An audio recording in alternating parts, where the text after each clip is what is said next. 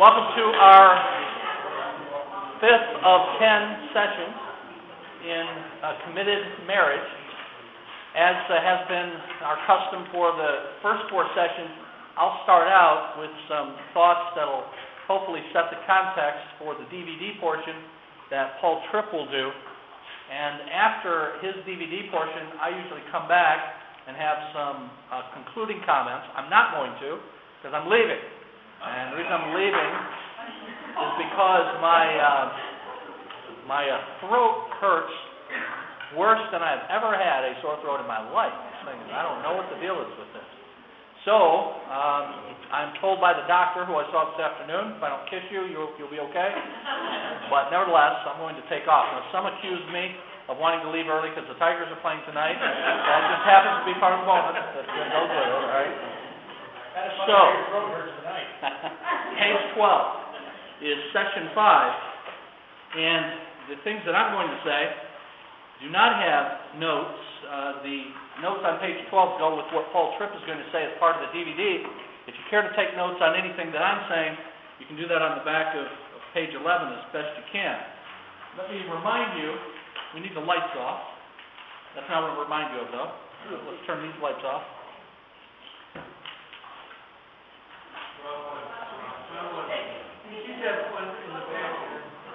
Yeah, turn one in the back. Turn that one on, Tony. Thank you. So I got a joke. How many Baptists does it take to turn off the lights? So 10 sessions, and I remind you that we've got 2 Wednesdays where we don't meet, and one of those is next Wednesday. So we will not meet for any of our midweek program for next week. 2 weeks from tonight, we'll resume with session 6. And in our first 4 sessions and over the entire 10, we're going to be looking at 6 commitments that we need to make if we're going to have a marriage that is characterized by reconciliation. And so we've looked at 2 of those 6 already. We're going to look at a third tonight. The first one is that we commit to giving ourselves to a regular lifestyle of confession and forgiveness.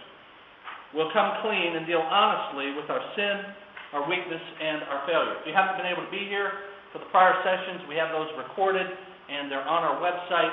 And I had some additional things to say about what confession is, how we go about confession and forgiveness. But that's the first of the 6 commitments of a reconciliation lifestyle. The second one that we saw last week is that we'll make growth and change our daily agenda. Tonight, we'll look at the third of the 6, and that is we'll work together to build a sturdy bond of trust. Now, we would all agree that that's a worthy goal. And we would all agree as well that achieving that goal is made much easier if both parties work to make themselves trustworthy. So if we're going to have a commitment to work together to build a sturdy bond of trust, that's worthy, and it is made much easier if both parties indeed cooperate. When I talk about us being trustworthy as partners in our marriages, I don't mean only that you don't steal money from your spouse's purse or wallet, or that you are where you say you will be. Being trustworthy, of course, includes stuff like that. I should be able to leave stuff out and not worry it's going to be stolen by my spouse. Although, believe me, there are people who aren't. And are you laughing? Kim does take my money sometimes.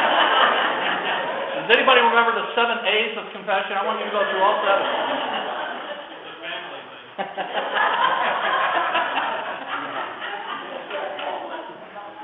Now, John, the 7 A's of confession didn't mean confessing other people's sins, right? So when we talk about being trustworthy, yeah, of course it includes stuff like that, but that's obvious stuff, being where you say you're going to be. But it's more than that, and more important. Being trustworthy means that your words and actions are all consistent with the commitments that you've made in marriage. Your words and actions are all consistent with the commitments that we've made in marriage. Most of us, and most people still, when they get married, they go through the traditional vows. And they make commitments to stay together in all circumstances, in sickness and in health, for richer or for poorer. So if I'm going to be trustworthy, it means that in my marriage I'm actually making good on those commitments, that in all circumstances I will be committed to you. And part of the traditional vows is also, and you remember, forsaking all others. And we immediately think of forsaking all other people, and of course that's true.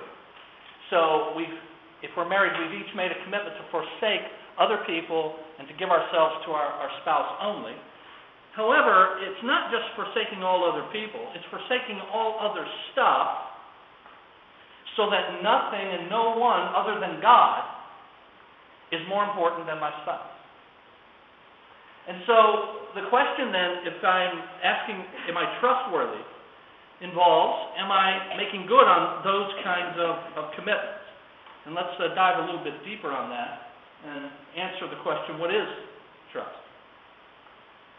And Paul Tripp, who we'll hear from in a bit, the DVD series that we've been treated to actually comes out of a book, a larger book, called What Did You Expect? An excellent book. He has all 6 of these commitments in the book, so I recommend it to you. Paul Tripp, What Did You Expect? And he defines trust in the book this way. Trust is being so convinced that you can rely on the integrity, the strength, character, and faithfulness of another, that you're willing to place yourself in his or her care. That's a good definition. I trust somebody, you trust somebody if you can rely on their integrity, strength, character, and faithfulness, such that you're willing to place yourself in their care. That ought to be true of all of our marriages. That ought to be true of each of us in our marriages, that we are characterized by that integrity, strength, character, and faithfulness. But it does raise a question. And the truth of the matter is, many of us come to a marriage series because that ain't happening. Because one or both of us don't fit that profile. So, we need that kind of trust. That's what trust is, but what if your spouse doesn't measure up? What if you make the commitment? Maybe you've been making good on the commitment you've made. Maybe as a result of this class you renewed your commitment. But what if your spouse doesn't cooperate, even though they come to this class? And that's possible, isn't it? For all of us to come to the class, say, yes, we agree, but not actually do the stuff that we learn. So what if your spouse does not cooperate? Recall that last week, Paul Tripp said that relationships are a battle between 2 kingdoms. You all remember that? Kingdom of self and the kingdom of God. And if you're establishing the kingdom of self, then you'll only be satisfied when your spouse is doing all you want. If you're establishing the kingdom of self, you will only be satisfied when your spouse is doing all you want, because after all, it's a kingdom of self, and you're the king or queen. And so, as it relates to trust and whether or not my spouse is cooperating, whether or not my spouse is seeking to make his or herself trustworthy, I must be able to trust you to provide what I want, because you're part of my kingdom and subservient to it. So, we just step back. We all agree trust is important. We all agree that we should all be trustworthy. What I'm trying to get to, though, is what if you have a spouse who's not and doesn't really care about it? And if you are pursuing the kingdom of self, you will be miserable in that circumstance. Because this is my kingdom, you are part of it, everything actually is part of my kingdom, and so I have to be able to get from you what I believe I need, in this case trust, because you're part of my kingdom and subservient to it. And when that happens, when you are seeking trust in the kingdom of self, there are some things that happen. So if this describes you, you'll know you're seeking trust within the kingdom of yourself.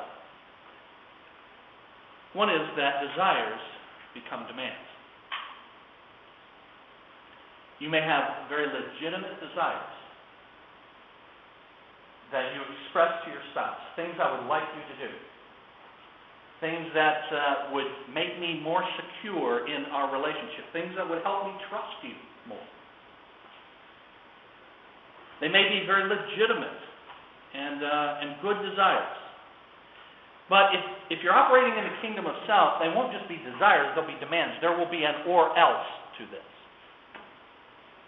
You will do these things or else. And so think to yourself, do I do that? Do I express desires, but they're not just really, I wish you would do this. No, you better do. Or else. If you're seeking trust in the kingdom of self, better is not enough. Hey, I run a tight ship around here. I'm the king of my kingdom.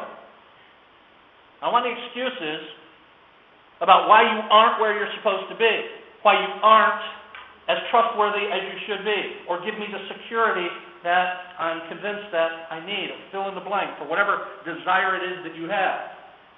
And so just doing better ain't good enough. And I've seen this in couples where a spouse has been far from what they should be. They recognize that. They start to make progress. But you're not getting an ounce of credit until you get to exactly where you need to be as defined by me. Better ain't good enough. And when you're doing that, you'll know that you're operating in the kingdom of self. Or that's the person who's sizing up the other spouse, that they're not trustworthy enough. These two apply to that. Desires become demands, better is not enough. This third one I'm going to show you applies to the person who needs to show his or herself to be more trustworthy, but you're operating in the kingdom of self if you do this, if you do only what's required in this situation. You all know what I'm talking about. There's some particular thing that you've had between you that has bothered your spouse. You finally, for whatever reason, maybe come to a class, they've threatened to leave, who knows, but you've decided, I need to take this seriously. All right, fine. I'm going to stop stealing money from your purse. And I'm going to change that situation. But I'm going to engage in transactional change rather than transformational change. I'm going to do this transaction for this thing. But because I'm operating in the kingdom of self, I only want to do as little as possible to keep you around, to keep you satisfied, to keep you from nagging. When you're seeking trust in the kingdom of self, that quest for trust becomes idolatrous. So, I want to be able to trust my spouse. That's, of course, a good thing. Your spouse ought to be trustworthy. But if you're operating in the kingdom of self, that quest, that pursuit of trust of my spouse, if you're operating in the kingdom of self, that quest itself becomes idolatrous. And I remind you all, most of you have been with us when a handful of times over the years, I've gone over the progression of an idol, how idols develop for us. When we look at James 4 in a few weeks in our series on James, James talks about desires that war within us. We'll see this then as well. So those of you that have seen it, bear with me. But the progression of an idol goes like this. I want something. And the something may be very good. I want to be able to trust you. Very good. But in the progression from a desire becoming an idolatrous desire, we go from I want to I need. Not just something that I desire, I have to have this. This is how the desire becomes a demand that we talked about earlier. I want this. No, I need this. Well, if it's really a need, then I must have it. I want it, I need it, I must have it. And the it may be something very legitimate. You'll know it has become idolatrous when it moves from your internal deliberations. Maybe you have voiced these, in all likelihood at some point you have. I want, I need, I must. But for sure, at some point, it goes out from you and your mind and you thinking about what you want and need and must have, to involving another person, in this case your spouse. So it goes to you should. And notice the you is emphasized. The first three are all I. But all along, while I am deliberating about what I am convinced that I must have, I'm making a transition to what you should do. And then, if you didn't provide it, whatever it is, the way I think it should happen in the kingdom of self, well then, we enter the realm of you'll pay. If we have been marriages, and this is a sizable enough group to be able to say with confidence that there are marriages represented here that have been in you'll pay mode for years. You have done me wrong by not being fill in the blank. And I have been paying you back for a lot of years. Maybe we don't sleep together. Maybe I don't communicate with you. Maybe I find my enjoyment, my recreation with other people. I ignore you. I give you the cold shoulder. I've been doing this for a long time. Maybe I turn the kids against you. Subtly. Lots of ways for you to be paying, and lots of marriages are in you'll pay mode. So if you're seeking trust in the kingdom of self, it's going to look like that stuff. But if you're seeking trust in the kingdom of God, what does that look like? You see, I'm seeking trust. I want my spouse to be trustworthy. My spouse should be trustworthy. We all agree with that. But what I'm trying to pursue is what if he or she ain't? By the way, you grammarians, I just do that on purpose to make you mad. So what if they're not? Then what? If I'm seeking trust in the kingdom of God, but my spouse is not where he or she should be, they may not even show desire to get there, then what? You'll do this.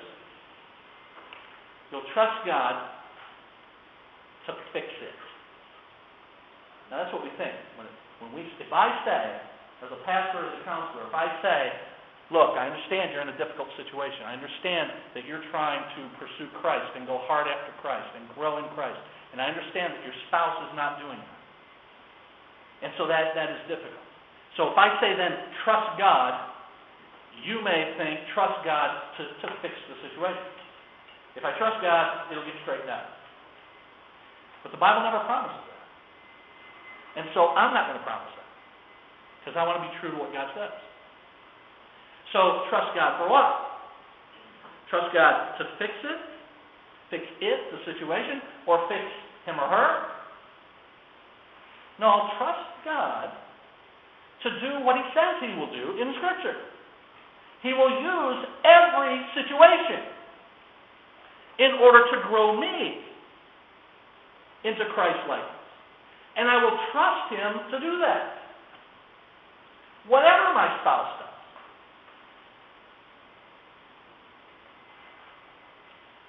Secondly, if I'm trusting God, if I'm seeking trust in the kingdom of God, I'll trust God to fix me and to grow me. And I'll focus on me. Like Paul Tripp said a couple of weeks ago. Remember, he said, I am the biggest problem. Am I that right?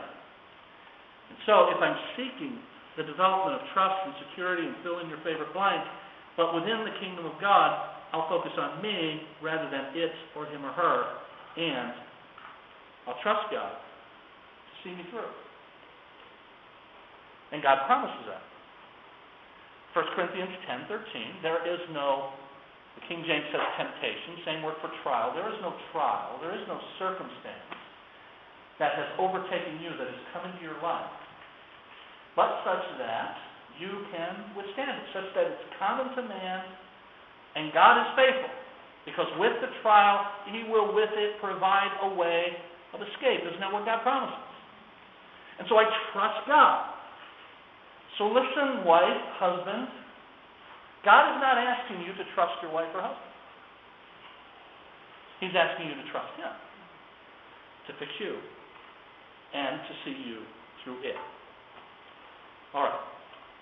The notes for Session 5 are on page 12. Session 5 is only 20 minutes. So sometimes it's been nearly 30, sometimes 25. Tonight's DVD with Fall Trip is only 20 minutes. And after that, Pastor Matt will come up at about 5 to 8 and have about 5 minutes worth of stuff, unless he just waxes eloquent, gets caught up in the Spirit. But he's going to finish up. I told you at the beginning that I'm going to take off because of this throat thing. So you may finish a little bit early. If you do that, don't go out into the hallways and disturb the kids until 8:15, because that's when they're done. Okay? All right. Page 12. You can take notes on the DVD session. Okay. Let me see if you're doing it. Okay. Good.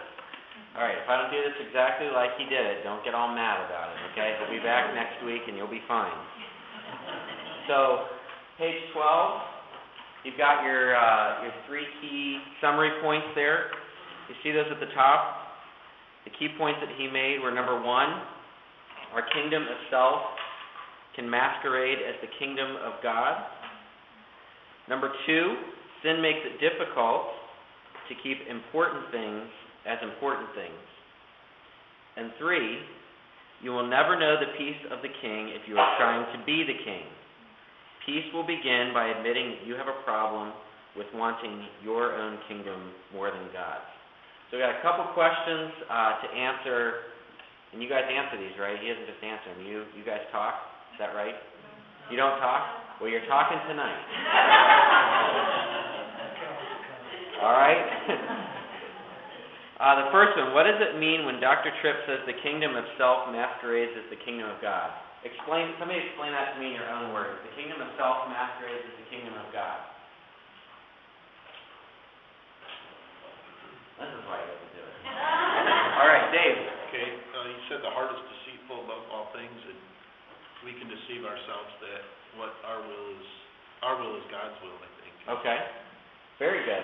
Yeah, we can be self-deceived, Dave says, and we can impose our will and decide that that's actually God's will. Anyone else have a way that you describe it, John? Twisted reasoning to justify sinful behavior. Okay, good. That's another good one. Anyone else want to take a stab at it? Your definition, Bob? He turned our desires into, transformed it into from worship. Okay. Good. All of those good things capture it. Okay, so we got a couple minutes. Give me some examples of how that happens. If you really want to be brave, give me an example of how that happens for you. That's what we always do in my community group. I want to hear about other people. What do you do? But if you can't do that, what do other people do?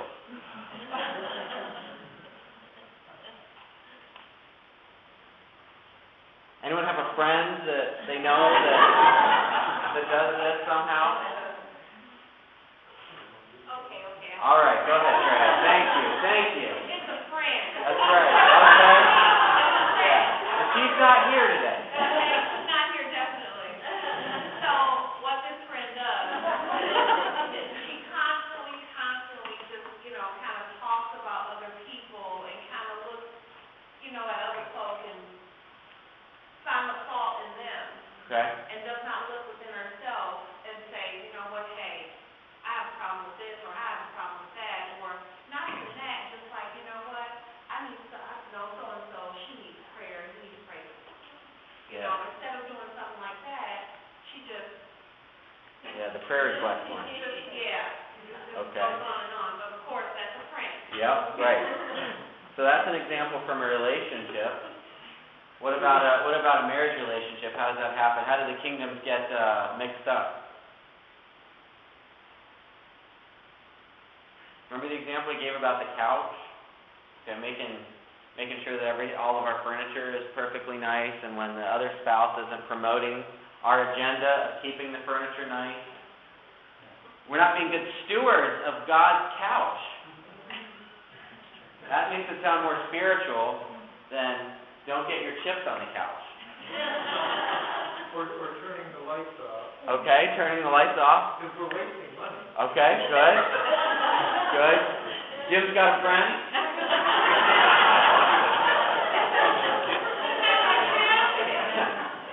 One more. Can you give me okay, Sue? I know, like, I get upset, like, when my husband comes home and, like, comes home, he takes his tie off and throws it on the floor.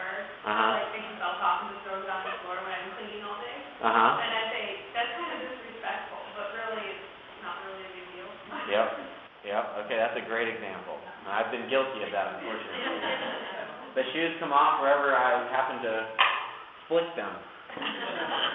All right, that's good. Okay, so the second question, make a list of things that are important in serving God's kingdom. That we're putting aside our kingdom and what the rules that are important for our kingdom. What are things that are important in God's kingdom? People? Okay. So how does that flesh out in our marriage? How can we put people before other priorities that we think are really important? Seeing what their needs are and seeing how we can serve them. Okay, good. Seeing what other people's needs are. Terry Lynn, did I see a hand? Yeah, I was saying, like, when we say people, sometimes, hey, the house may not be perfect, but that person needs to come talk to you. So you're not invited in your house because it may not be perfect, or your little neighbor kids, they need to talk to somebody, like, you welcome them or not. Yeah, good. Good, that's a good example. One more example. Anybody want to throw out one more, Tony? What's that? Wow. Andrea, just do what you need to do. We won't look. Anybody have one more example? Okay. Understanding God loves that person standing right in front of you as much as he loves you. Okay. That's a very good thing to remind ourselves. Very good. Yeah, Dave, you want to go? I was bringing this one up, but like in our marriage, I think the difficulty is with kids. I mean, if the kids throw their clothes on the floor, I'm telling them you respect your mother, pick those up. So then I really shouldn't do that either. And I don't know. A lot of times it's me, like the kingdom of me versus the kingdom of my kids more than it is my wife. And maybe that's just me. But No, that's a good example. That's good input. Okay, see, answering questions out loud isn't so bad, is it? All right, so here's your homework for next week. Let me make sure. Okay, that's right. All right, so the application, you can see there about 3/4 of the way down on page 12. Where have unimportant things become all too important in my life that have created conflict with people in my life? What are those things? And then just between the two of you, talk with your spouse, things you would like to replace on your importance list. That is, what things have become more important than they should be, and what things have not been given the importance you want them to have. Okay, that's the first step, identifying those items. Ask, and then allow your spouse to hold you accountable to those decisions. Okay, so if you're going to bring those things up and you're going to talk to your spouse, and you're telling your spouse, you're allowed to talk to me about this when I get my kingdom priorities mixed up. And then you can see the scriptures that are there for further reading. Is that everything? Did I do it right? Okay. So we've got a few more minutes. If you don't have kids that you have to wait for, I guess you can go out and maybe catch the first pitch. For those of you who do have kids, they'll be out in like 8 minutes. If you must leave this room, go that direction towards the center area. Maybe there's some coffee and some cookies left. All right. Thanks. Oh, did he give an announcement about next week? Yeah. He did. Okay. So don't come next week. Yeah, there's no. It's Halloween next week, so we're canceling. All right. Thank you.